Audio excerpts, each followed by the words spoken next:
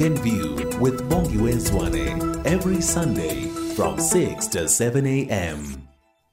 Let's stay with developments on the weather front. Now, some parts of South Africa, as you've heard, are expected from tonight into tomorrow to experience an unseasonal dipping of temperatures and heavy rains, with Johannesburg, for instance, forecast to record a minimum of below 10 degrees Celsius. Now, to tell us more about this, let's speak to Lehlogonolo Thobela, who's a forecaster from the South African Weather Service.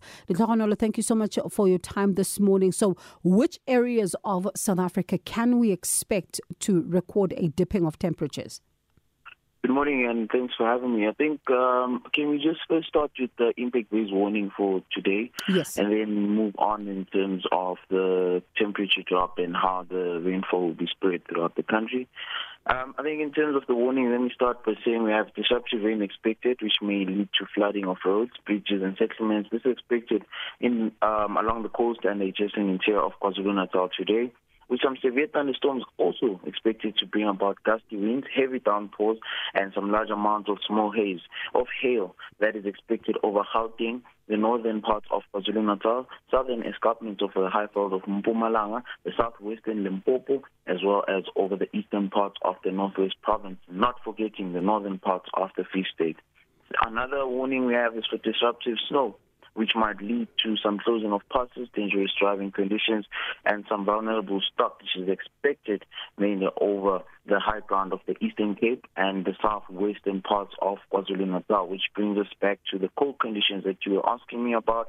That's mainly along the high ground of the Eastern Cape as well as the southwestern parts of KwaZulu-Natal, with the snow that's expected that is very light but could be disruptive in some areas. We also have severe thunderstorms leading to gusty winds, which might have also some large amounts of small hail and heavy downpours expected over the western parts of the Free State as well as the southwestern parts of the Northwest Province and the eastern parts of the Northern Cape. Another one is for damaging winds over the interior of the Namakwa in the Northern Cape, as well as Matikama municipality of the Western Cape province. The last warning is for wind, which might lead to some difficulty in navigation at sea. It's expected between Alexander Bay as well as Cape Agulhas. Now, moving on to the showers and rain that we expected.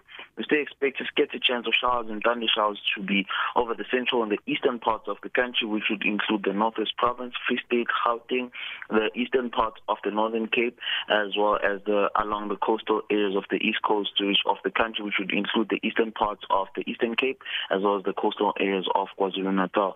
Of course, not forgetting Mpumalanga and Limpopo, as it's in the northeastern parts. Cold conditions are yet to persist over to tomorrow, as there's a high pressure system, which is a surface system that's pushing in much more of the cold and the cool and moisture from the coastal areas further down into the oceans, and then it brings it back into the country. So the push is persistent as it comes in from the southeasterly areas as well as the eastern parts of the country.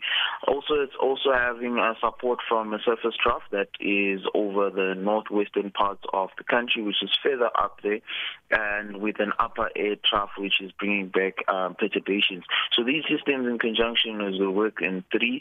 The main one is the high pressure system at the surface, which is bringing much more of the cold weather as well as the moisture, and cloudy conditions are still expected to persist tomorrow as it is a Monday, with the areas that I've explained about. But this prolongs over to Tuesday, where we still see much more of the cold and cool conditions over the central and the eastern parts of the country, which then would include a widespread chance of showers and rain over Mpumalanga as well as Gauteng, which possibility of heavy rain which might lead to flooding, especially over areas of Mpumalanga by Tuesday.